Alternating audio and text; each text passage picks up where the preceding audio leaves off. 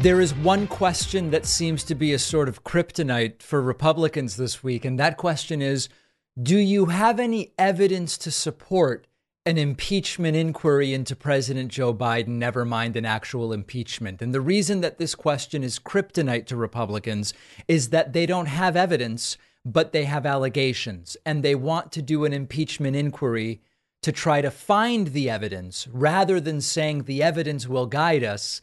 They are saying the allegations guide us, and we'll just go on a fishing expedition for evidence. Regardless, I'm very skeptical they're going to find it, but this is not a question that they like answering. Here's another example of this. We've seen Nancy Mace asked about this.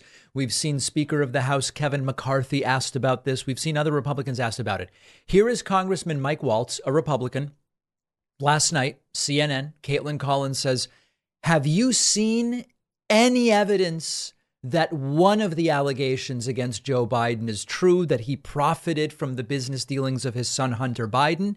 And Mike Waltz reduced to repeating the same tired talking point. Well, the whole point of the inquiry is to see if there's any evidence of that. With these illicit gains. Have you seen direct evidence that President Biden profited? We have it.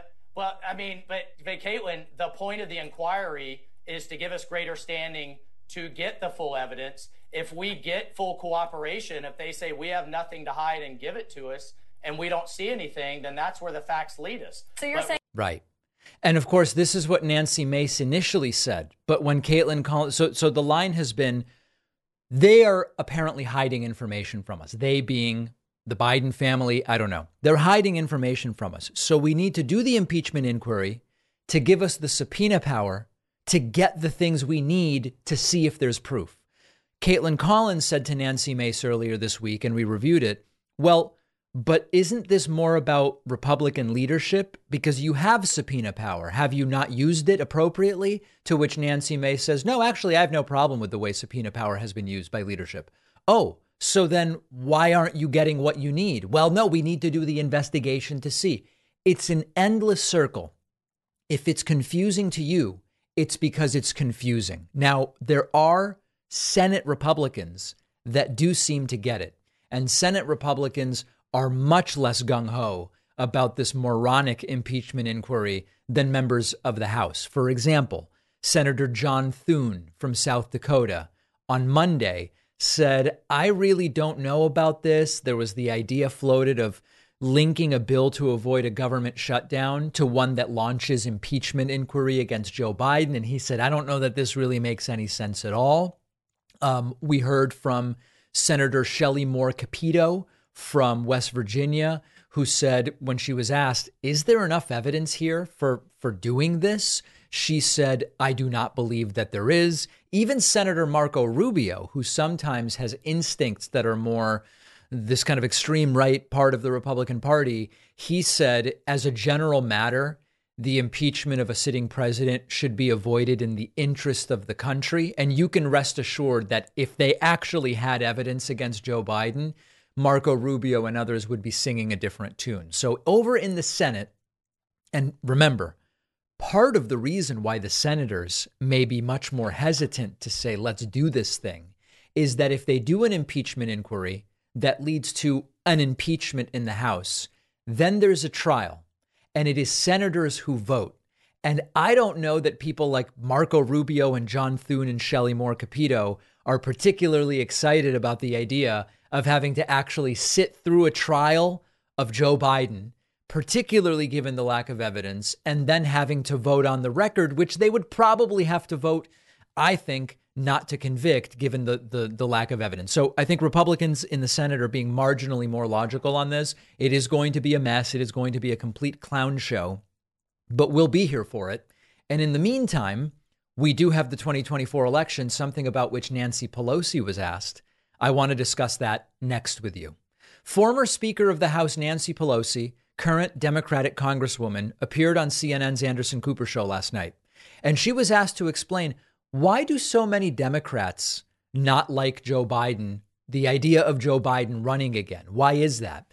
And Nancy Pelosi struggled to explain this. And to some degree, there isn't really an explanation. And what I mean by that is, yeah, there are people who just don't think Biden should run again, and it's for a combination of different reasons, and there's really no way to explain it away. Let's take a look at some of this interview. There's a bunch of interesting things here to talk about. There's obviously, look, even among very loyal Democrats, there's a lot of concerns about the president.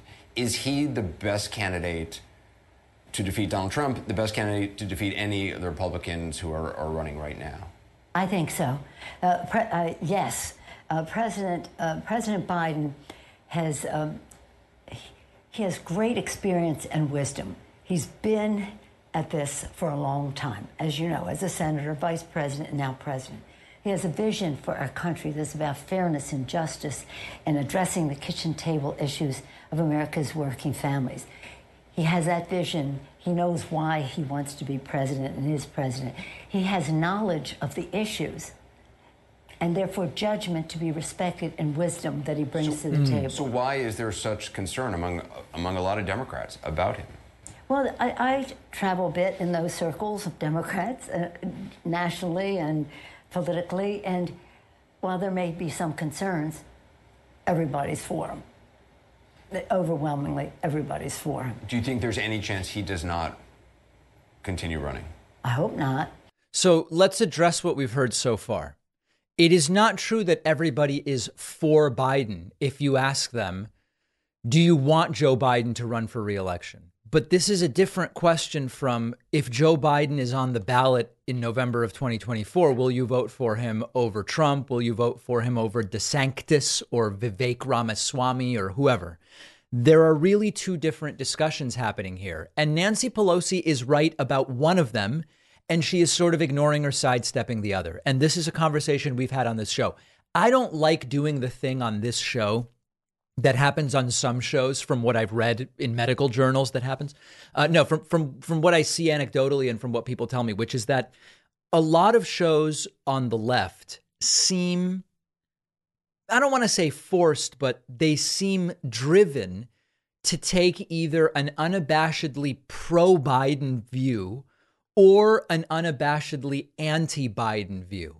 But I think reality is a bit more nuanced than that. Is Joe Biden the best person to defeat Trump in 2024, given that he is the incumbent president and that it would be a rematch of the 2020 election?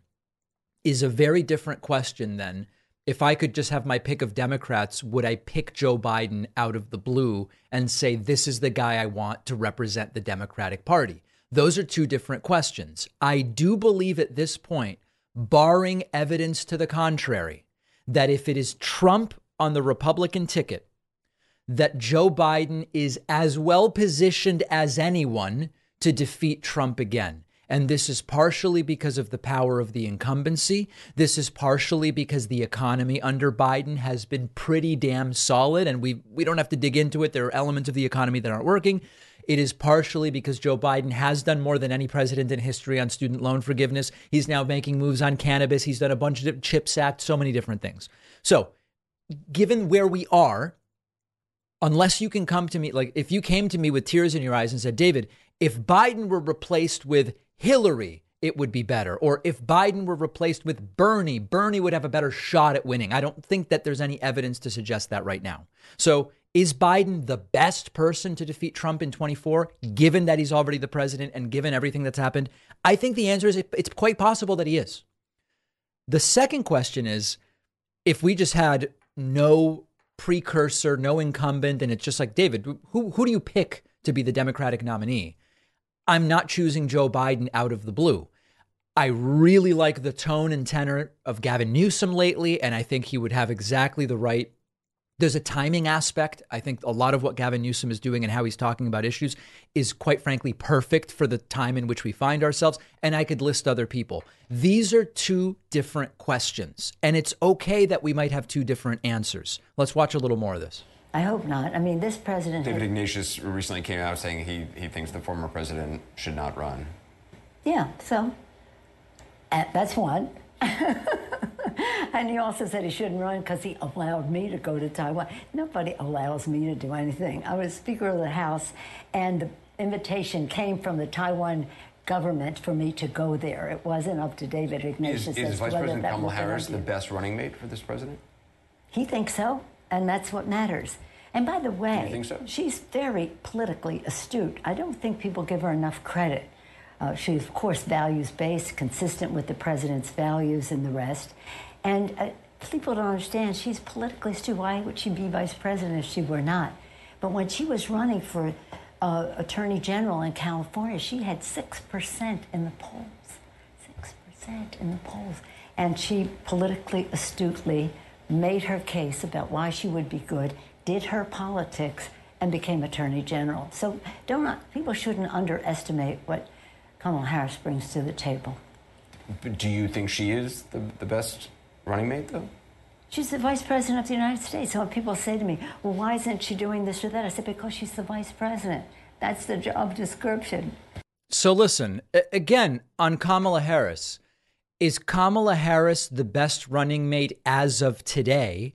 Because if you say no, you're talking about Joe Biden announcing Vice President Harris will not be joining me in my reelection ticket. This generates an atmosphere of conflict. This generates an atmosphere of uncertainty, and replacing your vice president for a reelection campaign raises red flags, draws attention to you.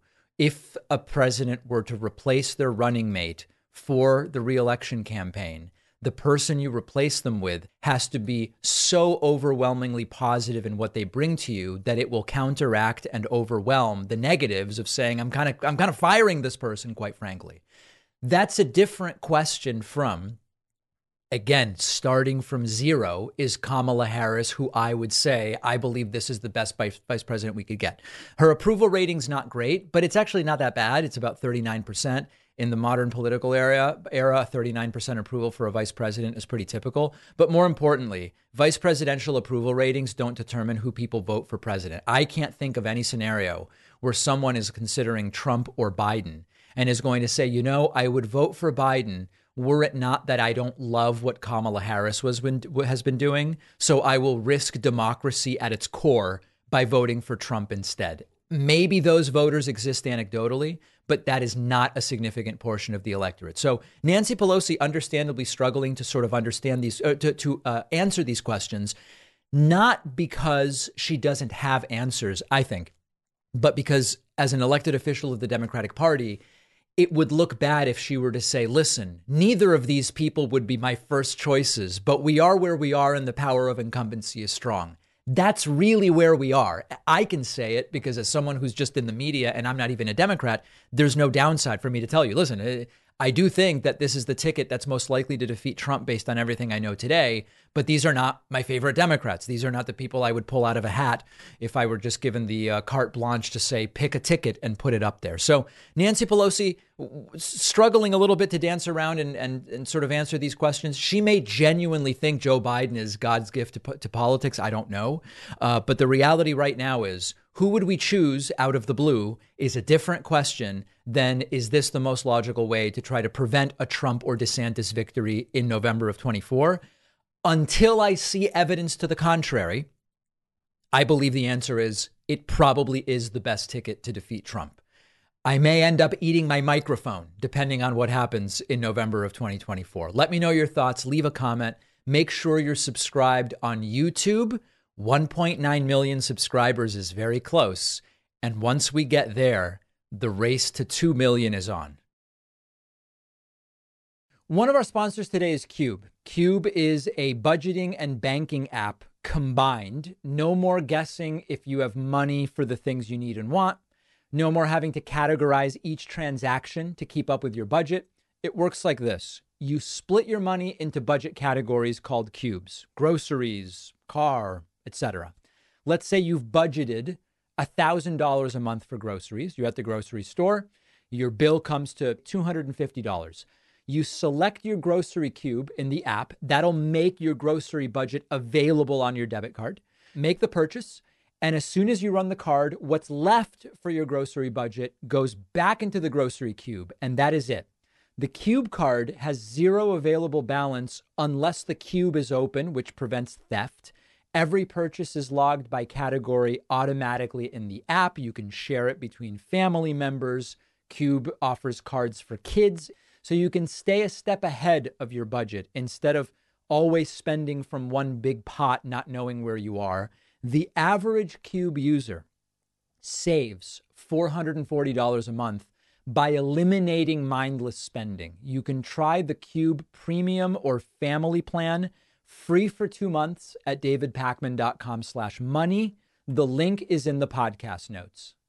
With peace and love, I'm inviting you to get the full David Pakman Show experience. That includes getting rid of those pesky commercials from the audio or video version of the show that you prefer, as well as getting access to the entire rest of the daily show, by which I mean also the bonus show. When the 1 hour show ends, the bonus show begins just for our members. It also, membership that is the primary funding source for our show. We really do depend on it and on you to do what we do. So if you think that this is worthwhile, at least to the tune of a couple bucks a month, go to joinpakman.com. Normal rates are $6 a month, $60 for the year, which I think are eminently reasonable given inflation and everything. But you can use the coupon code 4years for indictments to chop half of that price off. Your call. Really pay what you think it's worth. We just want as many folks involved as possible at joinpakman.com.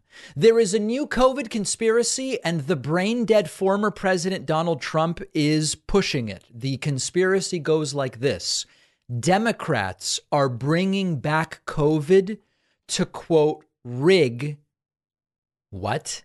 To rig the 2024 election. Does this make any sense? Well, let's dive into it. For context, this is something that Trump has been pushing for a little while. Here was one of his direct-to-camera video blogs on Truth Central, where he said they will not comply with the COVID tyrants wanting to take away our freedom with lockdowns. If this sounds insane to you, it's because it is. But here's a reminder of Trump's video. We looked at this several weeks ago at this point, I think it was. The left-wing lunatics are trying very hard to bring back COVID lockdowns and mandates with all of their sudden fear-mongering about the new variants that are coming. Gee whiz, you know what else is coming? An election. They want to restart the COVID hysteria so they can justify more lockdowns, more censorship, more illegal drop boxes, more mail-in ballots, and trillions of dollars in payoffs to their political allies heading into the 2024 election. Does that sound familiar? These are bad people. These are sick people we're dealing with. But to every COVID tyrant who wants to take away our freedom, hear these words: we will not comply. So don't even think about it. We will not shut down our schools. We will not accept your lockdowns. We will not abide by your mask mandates. And we will not tolerate your vaccine mandates. They rigged the 2020 election, and now they're trying to do the same thing all over again by rigging the most important election in the history of our country, the 2024 election, even if it means trying to bring back COVID. But they will fail because we will not let it happen. When I'm back in the White House, I will use every available authority to cut federal funding to any school, college, airline, or public transportation system that imposes a mask mandate or a vaccine mandate. Thank you very much. So as a reminder, to the extent that we had lockdowns in the United States, which we really didn't, but okay, to the extent that we had policies that some characterize as lockdowns, we had them under Donald Trump, and it's quite rich that now Trump is warning us about forthcoming lockdowns under Democrats when it was Trump who locked down and it was Biden who unlocked. Part of it as a result of timing, certainly, but that there's a little bit of absurdity to Trump warning us about the very thing that he is the one who actually did. Fine. So he did it in his vlog. Trump then repeats this general idea during his South Dakota rally over the weekend, which we covered. Take a look at this. Congressional Republicans should also stop the Biden administration from bringing back COVID mandates, lockdowns, or restrictions of any kind by cutting off the money. And in your state, because of your governor, you're not going to have that problem, but a lot of states do. The radical Democrats are trying hard to restart COVID hysteria. I wonder why. Is there an election coming up by any chance? You know, I saw just the other day for the first time, we're thinking about masks again. I said, what's going on? Oh, that's right, there's an election coming up. Now, these guys, they'll do anything. But we can't comply because it's bad. And just follow your governor, follow your governor. So there's the same idea. And this has now gone beyond Trump. This is now something that many Republicans are adopting. It's the part of the fear-mongering status quo that they love. On Fox and Friends, Pete Hegseth was arguing that Kamala Harris is sending messages about how Biden-Harris will win in 2024 because they're going to use COVID tricks. COVID tricks. Look at this. Win re-election. There is too much at stake, and the American people know it. That's good philosophy. We will win. You can read it one of two ways, right? It's like a quarterback at a pregame press conference saying, we got this, you know, like confident about it. Or you can read it more ominously, the ways that others have spoken, which is, you know, there is too much at stake. The die has been cast. People know it. The die has been cast. We will win re-election. Too much is at stake. That's, I think, this creeping sense that so many Republicans have through these indictments and everything else is COVID 2.0, 3.0. What tricks will they pull out of their bag to make sure we save democracy? When y'all watch the interview, what comes to mind? I mean, I noticed that she seemed a little bit calmer. She wasn't the cackling, the laughing. It just seemed like she was more just like milquetoast. And then Michael Knowles from the right-wing Daily Wire, also jumping on this bandwagon, says that there is a ruling elite that are preparing to rig the election by doing COVID again. We're going to do COVID again. What exactly does that mean? It's always a mystery, but let's take a look at what he had to say. While the ruling party is arresting and imprisoning the political dissidents with these huge sentences for meandering around the Capitol on January 6th, often being led in by police officers, sometimes not even being in the city on January 6th. Well, that's going on. That same ruling elite is also preparing to rig the election by doing COVID. Again, the exact same thing that they did last time. Only here there's a little twist. While Lionsgate is leading Hollywood in bringing the masks back, while Morris Brown College in Atlanta, Rutgers University, while they're beginning to bring the masks back, you're hearing some talk of more vaccines, more masks. Dr. Fauci goes on CNN and shockingly is grilled by the CNN host over the failures of his predictions and the inadequacy of the public health measures that he was peddling for years during COVID. All right. So, you know, I could give you a ton of these, truly. And there's sort of a multi-layered analysis that is important here. Aside from being obviously untrue that there is a concerted effort from Democrats to lock down the country in general. And so if you look at mask mandates returning, COVID guidelines returning, all sorts of stuff like that, you find that there's a handful of places, including in particular hospitals that are filled with sick people, that are saying we are either now recommending or we're going to a policy of masks in the hospital. I'll be honest, that seems pretty damn reasonable. In fact, I have my daughter's pediatrician appointment coming up. I'm not wearing masks anywhere at this point. I plan to wear a mask when I go to the pediatrician because there are sick people everywhere. And I you know, as the pediatrician comes in from doing a strep swab next door and a COVID test in the next room over, I think I'm going to wear a mask for the 15 minutes I'm in there. The hospital thing seems logical. But beyond that, there's no big wave of lockdowns coming. But the most important thing is that bringing back COVID restrictions wouldn't help Joe Biden. It would hurt Joe Biden. So at its core, the conspiracy theory makes no sense. If you bring back so-called COVID lockdowns, it would hurt the economy. It would anger people. It would make people say, oh, Biden's president and it's all coming back. Biden must be doing something wrong. Why on earth would you do it?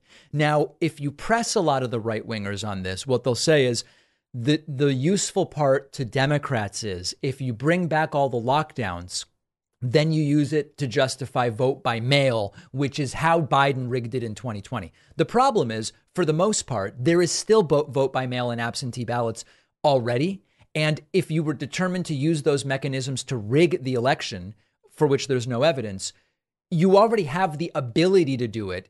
Obviously, I don't think you'd get away with it because when people try to do this stuff, they actually get caught. But you don't actually need to bring back any restrictions if that's your plan anyway. So at every level, it doesn't make sense. And then lastly, bringing back COVID lockdowns could suppress turnout just by making people depressed and demoralized. Like it just doesn't make sense. It's not a winning strategy. None of it is good. You can lastly make the case that one of the big reasons Trump lost in 2020 is that he did not control COVID. His COVID handling is seen as a failure, widely speaking. And the fact that Joe Biden could do the same thing to win makes no sense. Trump was seen as a failure on COVID and it helped him lose. But Biden is going to, in a sense, admit failure by saying we need new restrictions. But for Biden, it'll help him win. It doesn't make any sense. They're grasping at straws. They have nothing, but this is what they're doing. Donald Trump was interviewed by Megyn Kelly and it went bad quick. These are some almost surreal moments. The topic of Dr. Anthony Fauci was brought up by Megyn Kelly to Donald Trump, and Trump starts playing completely dumb about Fauci. This is so weird to see. Check this out. One of the stranger interviews I've seen Trump do. Storm, quoting your words. Then for the first time in May... I also said I didn't listen to him too much. I'm getting there. But then in May, you started saying, well, he's a civil servant, so I couldn't technically. The truth is, though, not only did you not fire Fauci, who is loathed by many, millions of Republicans in particular, but also some Democrats. By the way... You made him a star. You made him a star. This is the criticism of you. That you made him the face of the White House coronavirus task You think so? force, that he was out at every presser, that he was running herd for the administration on COVID, and that you actually gave him a presidential commendation before you left office. Wouldn't you like a do-over on that? I don't know who gave him the commendation. I really don't know who gave him the commendation. Presidential commendation. One went out to Mark Somebody Milley, too. probably... He got a presidential commendation while Trump was president. I don't know where that came from, Megyn. So, I'm going to admit, this is one of Trump's less idiotic answers, even though he's obviously lying and playing dumb. He got a commendation. I don't know anything about it. Who gave him that? Trump really can't win either way on this one, right? If Trump goes after Fauci, well, it's a doctor who was trying to do the right thing. If Trump defends Fauci, his base will be angry. So Trump just goes, listen, I don't know anything about it. People disliked him. I don't know. I don't know who gave him the commendation. But it's always a lie from Trump, one way or the other. They stayed on the topic of Fauci for a little bit. And Trump went after DeSantis for shutting down Florida when Megyn Kelly tried to make the point, listen, it wasn't mandatory to listen to Fauci.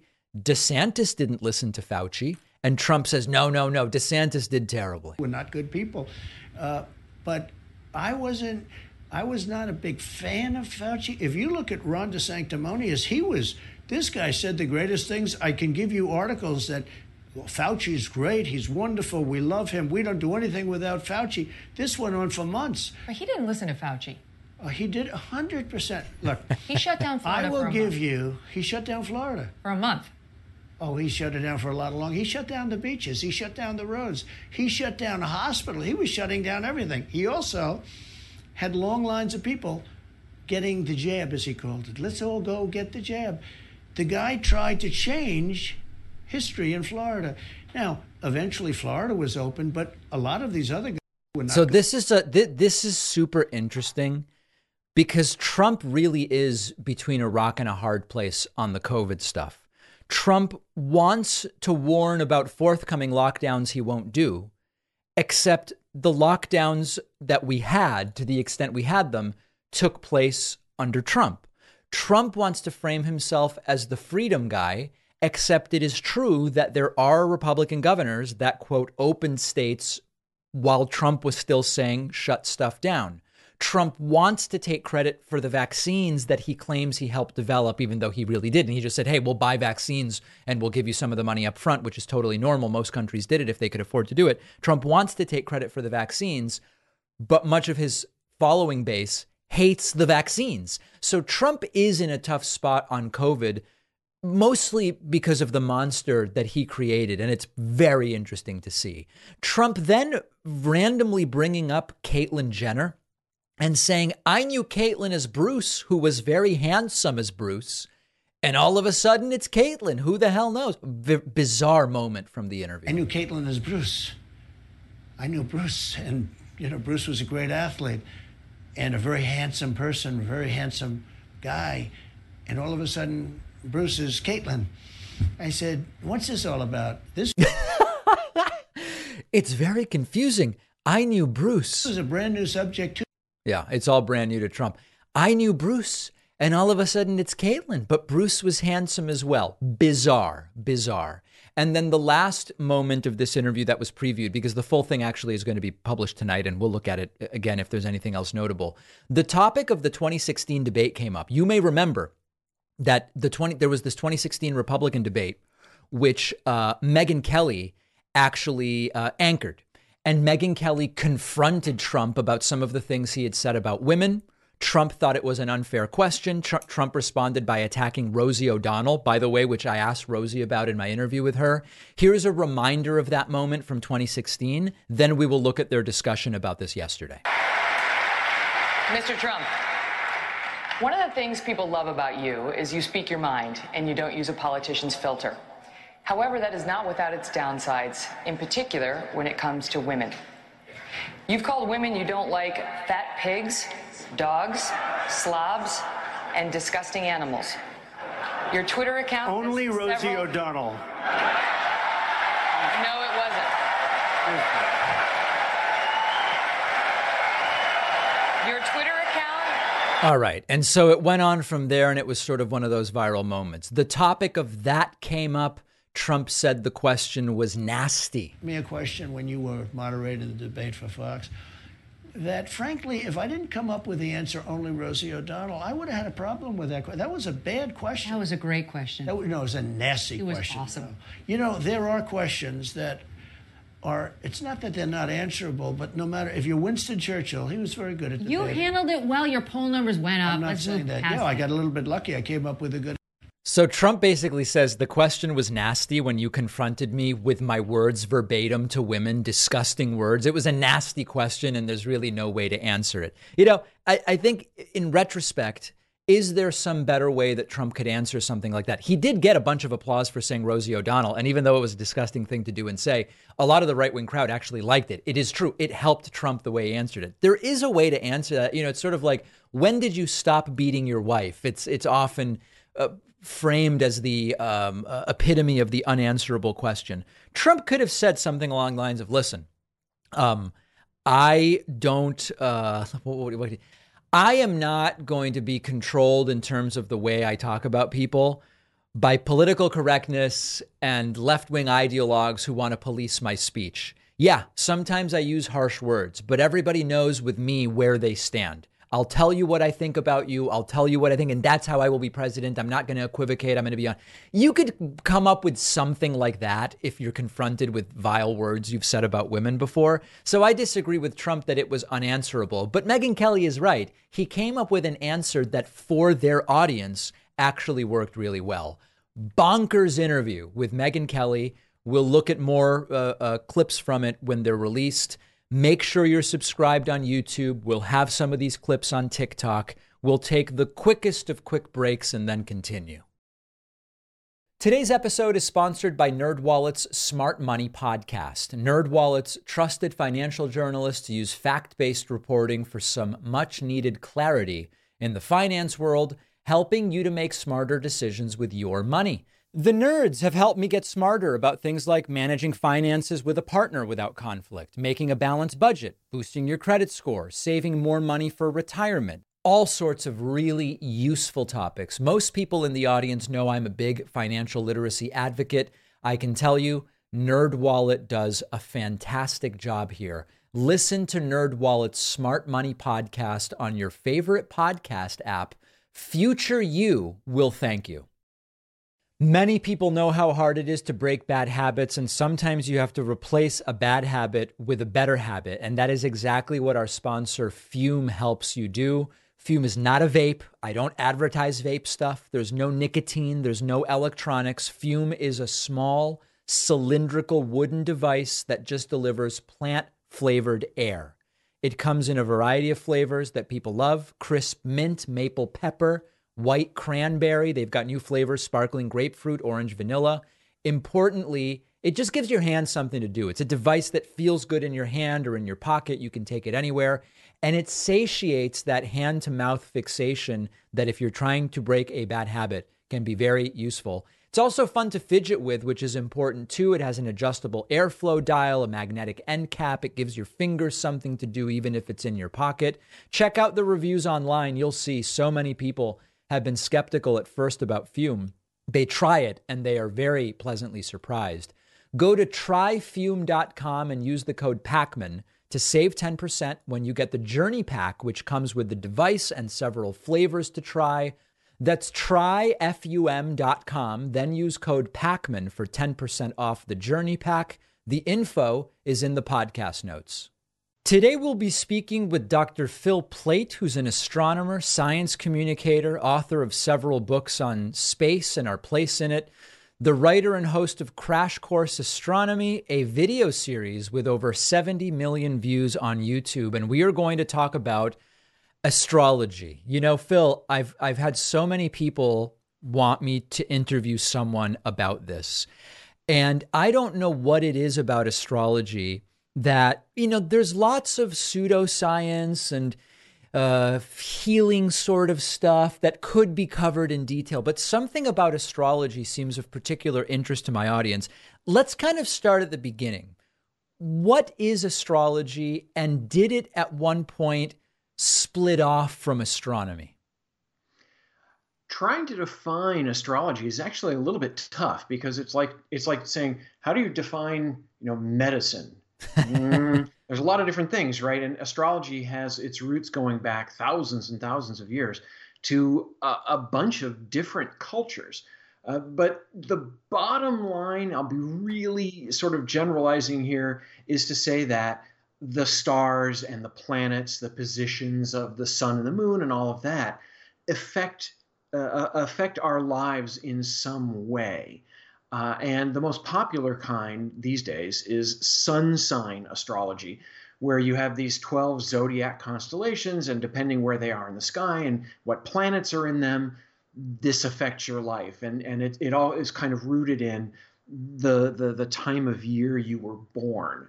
The bottom line, the bottom line is that it's all nonsense, is that none of it works. It doesn't make any sense. There's no guiding principle to any of this. If you talk to 5 astrologers, you'll get 10 different opinions.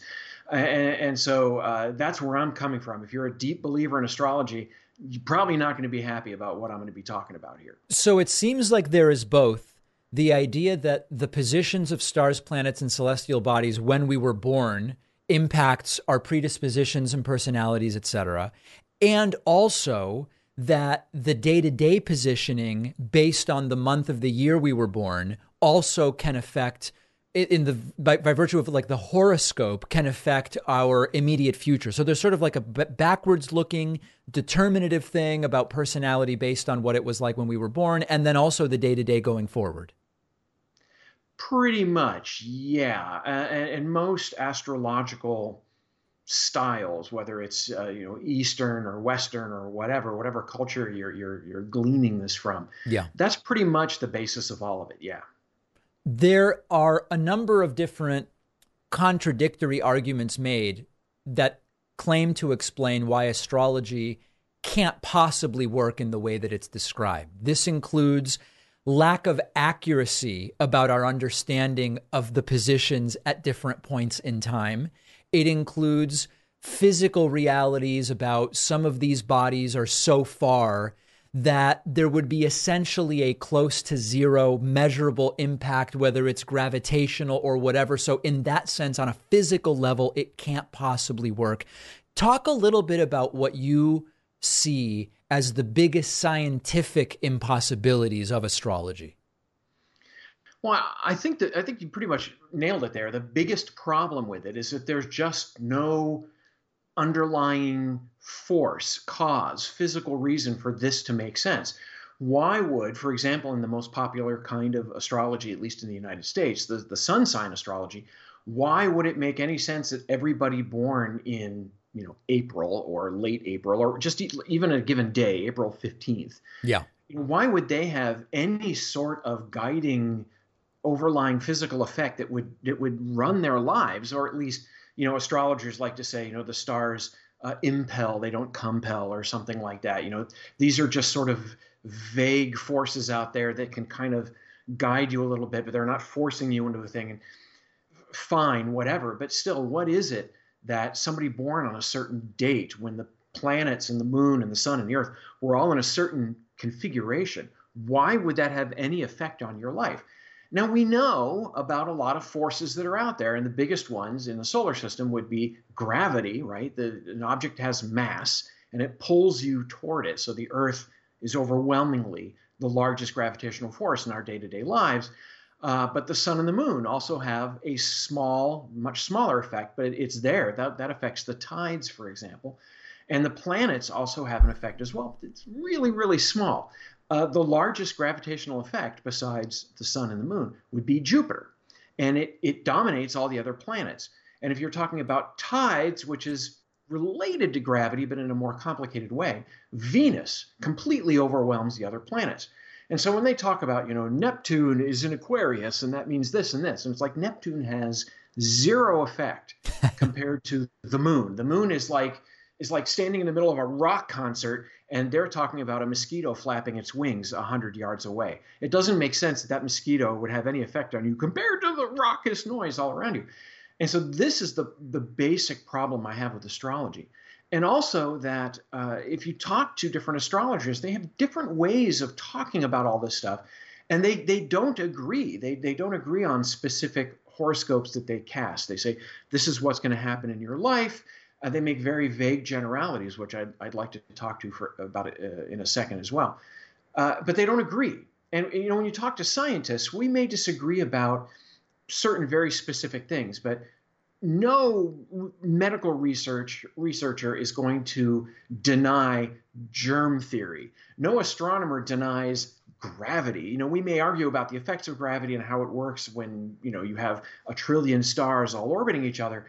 But the basic effects of it, we understand fairly well. And with astrology, despite, thousands of years of working on this, there's still no real convergence on what it all means.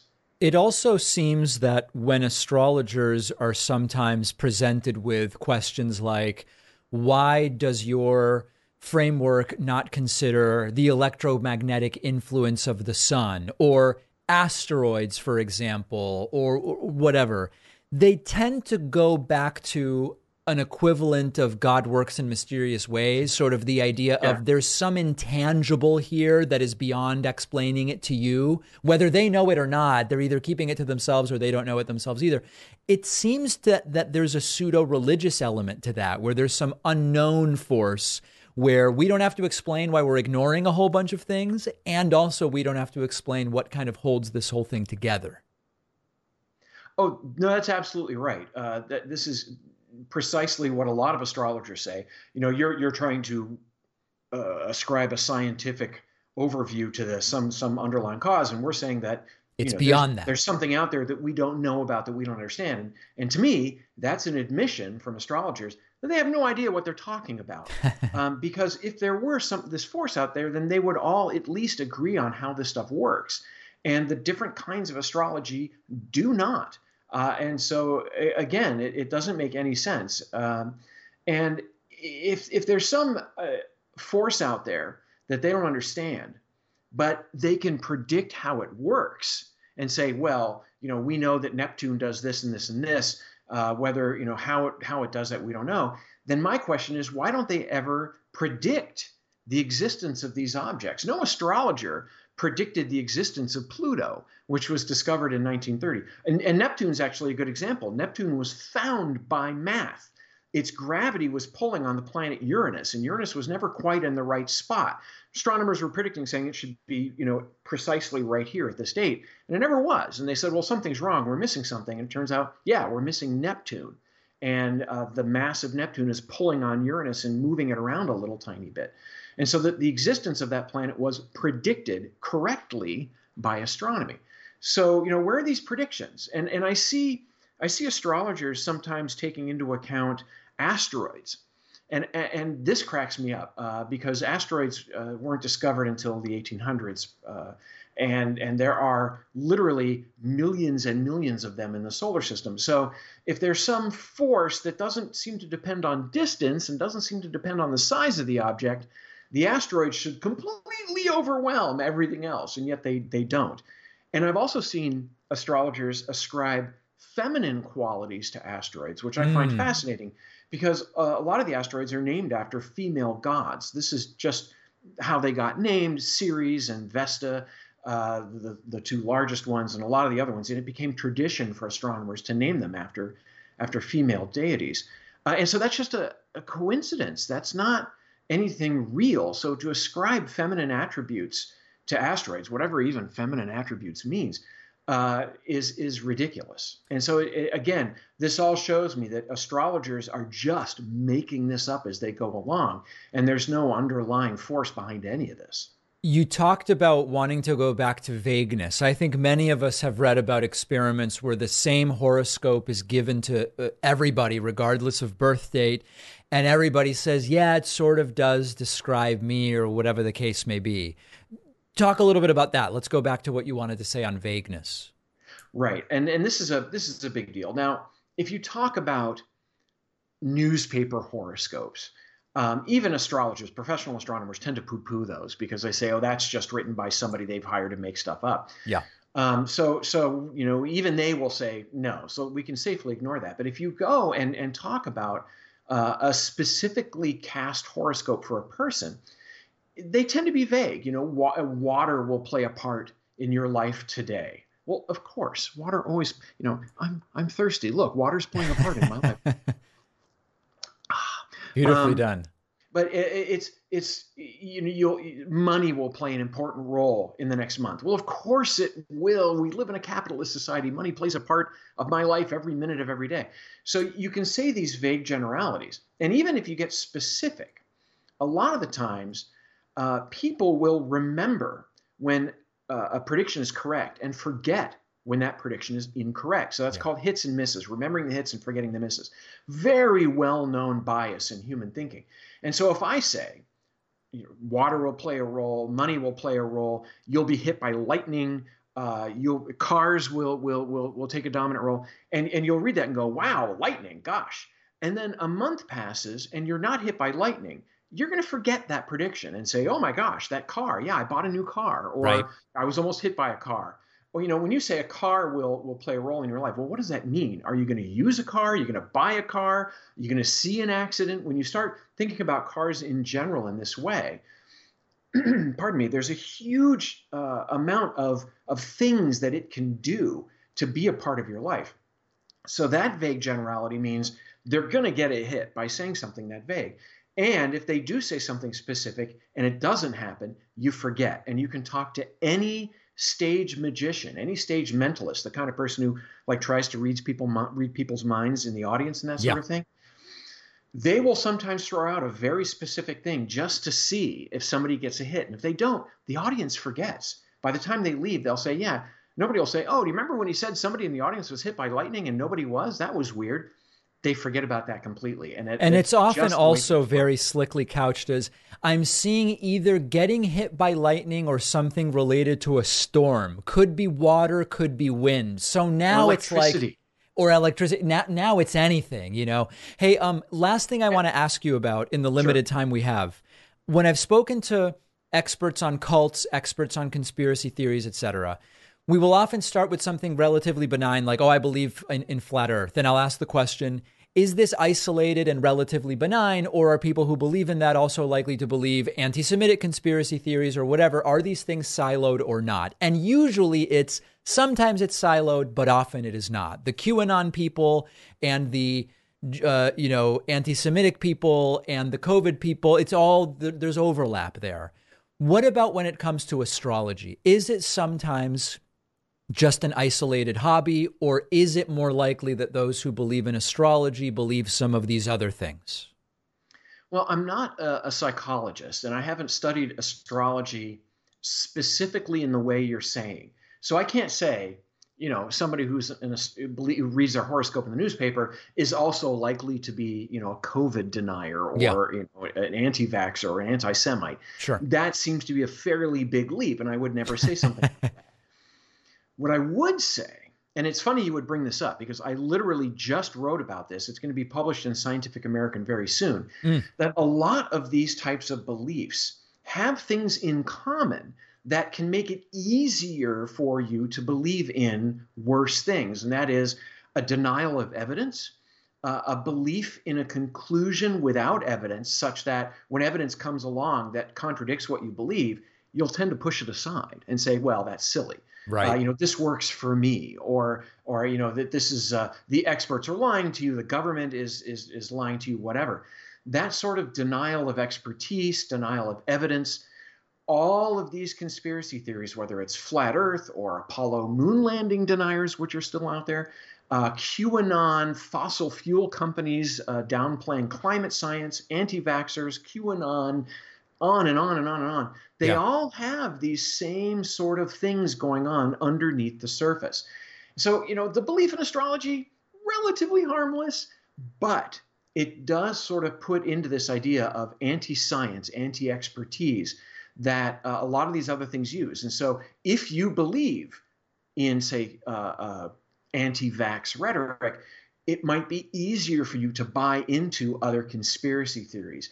And that is a path you do not want to walk down. And that is one of the reasons why I treat belief in astrology seriously. I treat belief in people who deny the moon landing seriously. These are, I hate to use the word gateway because that has bad implications, but these can lead to worse and worse kinds of thinking. And that way chaos lies. That is absolutely the case. So we've been speaking with astronomer Dr. Phil Plait. Really appreciate your time. We'll link out to your video series, and so great to talk to you. Keep up the great work. Thank you very much for having me on.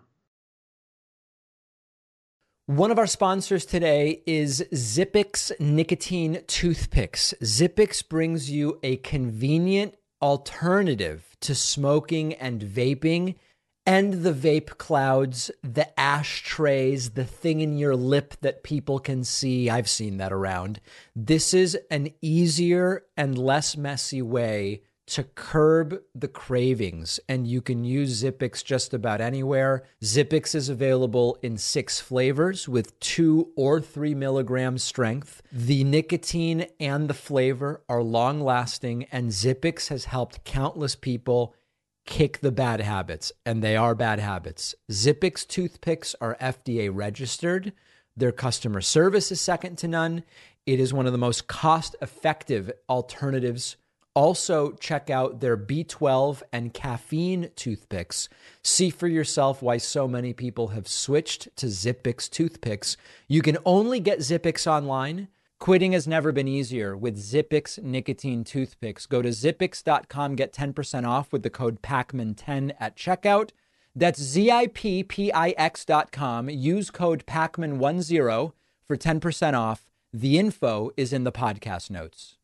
As if we needed another reminder of how bloodthirsty the modern Republican Party voter is on average, we got it last night. Ron DeSantis, with his truly failing Republican presidential primary campaign, appeared on the Sean Hannity propaganda show on Fox News.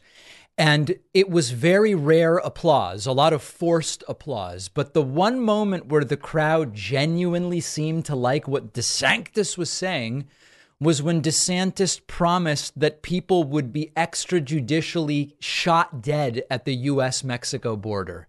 That they loved. Take a look at this. we're using lethal force against the cartels. If they're bringing fentanyl in, breaking into our country, we're going to leave them stone cold dead at the border. Trust me, they will get the message. The crowd genuinely liking that. Remember Hope and Change or whatever? It's now let's deny people due process, law and order, and do something as immoral as you might be able to imagine. I mean, it is really, truly bonkers stuff. And listen, you never count someone out forever. Like it's possible somehow DeSantis will turn this around or who knows. It's not looking good. And the problem with DeSantis isn't that he's offering too much of this sort of thing. It's that he's not offering enough, quite frankly. He would probably be polling a little better if he offered more of this stuff. One other moment, dare I say Kafka-esque from this appearance, Sean Hannity trying to go to break, struggling to read the teleprompter as Ron DeSantis tosses footballs into the crowd.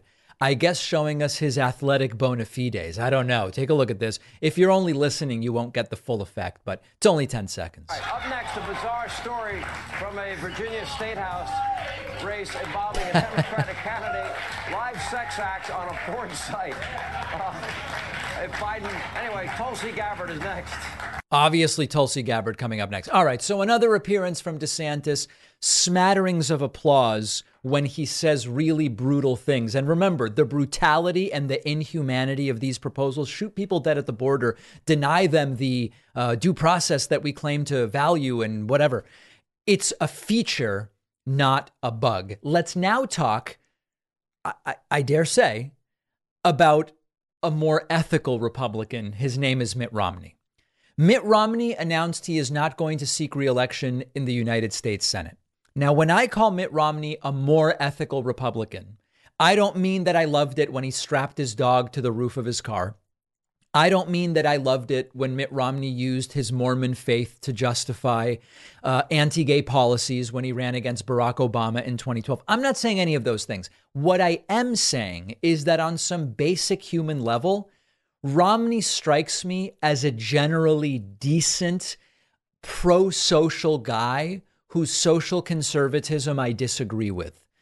Very different than the people that are now at the helm of the Republican Party, whether it's Trump or DeSantis or whoever. Mitt Romney has announced that he is retiring. I get it. Mitt Romney's 76, and he says it's time for the next generation. I'd be in my mid-80s by the time I finished my next term if I were to run and win.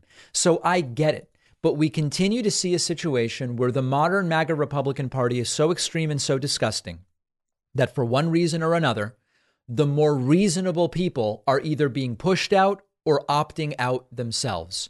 Here is Mitt Romney explaining it is time for the next generation. You know, I considered my age and the fact that at the end of a second term, I would be in my mid-80s. And I think it's time for guys like me to get out of the way and have people in the next generation step forward, because they're going to be shaping the world they're going to be living in. And over the last a couple of decades, people of my age, the boomers, have done pretty well for ourselves. We voted for all sorts of benefits and programs for us, and we haven't paid for them. And I think some of the people that are coming along next want to have a say in how we leave the earth and how they prepare for the future they're going to live in. This is so rare in the Republican Party, not a party I support, not a party I'm a fan of, but this is so rare in the Republican Party to even hear this kind of thinking that it sounds almost like this guy is probably a Democrat, but he's not. Romney weighed in on the Trump wing of the Republican Party. And he says there's no policy. There's no policy from them. And unfortunately, that's what we're hearing. And again, on the Trump wing of the party, I haven't heard policy other than saying we're going to build a wall. And by the way, he was president. He was president for 4 years. He built 50 miles. What did he get done? I said, well, how about the tax change? Well, the tax, that was Paul Ryan. That wasn't the Biden plan. He did, of course, he had a health care plan. Remember that? That was everybody's going to have low-cost health insurance that was fabulous.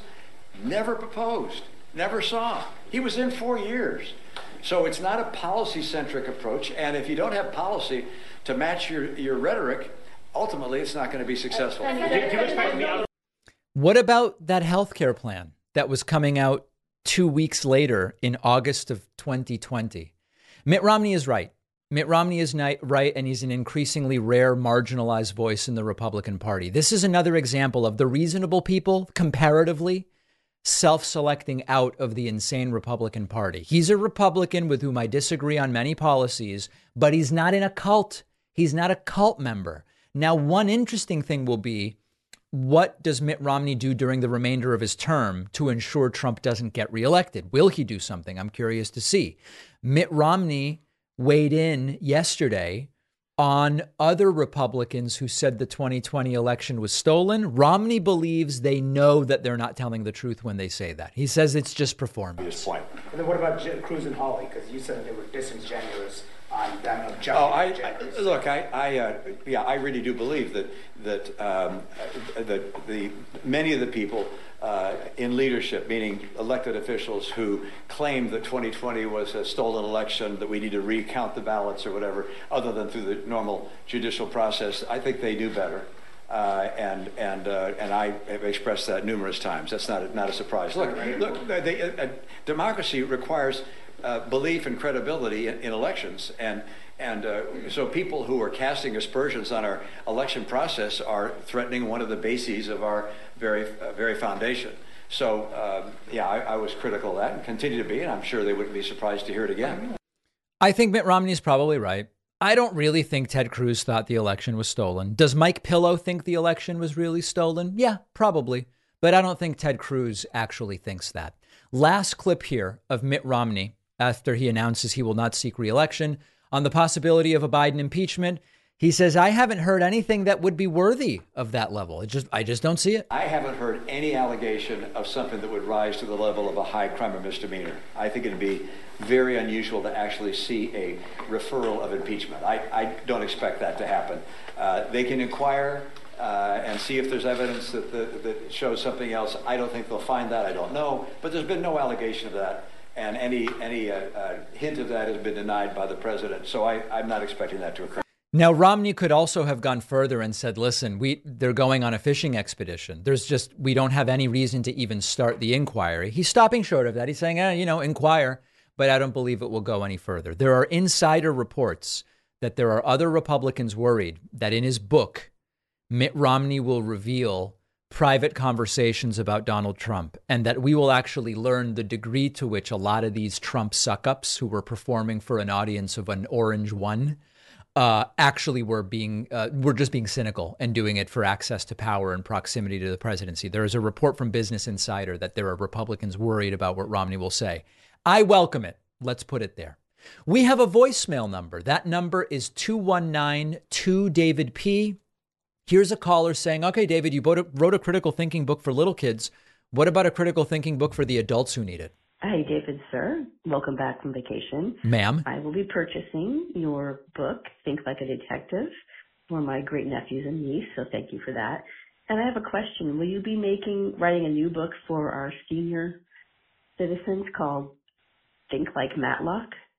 Just wondering, I think they could use a book as well. Yeah, I really should write a version, think like MacGyver or something like that, and think like the Golden Girls. I don't know. Give it to Luke Beasley and have him hand it out at Trump rallies. But honestly, the critical thinking book for kids is at a level that it's probably appropriate for a lot of these MAGA adults that we interview at the Trump rally. So I don't even think I need to write a separate book. We have such a good bonus show for you today that I won't even tell you what's on it. Let's make it a surprise, okay? Sign up at joinpacman.com, get instant access, and what's on the bonus show today will shock and appall you. That I can tell you.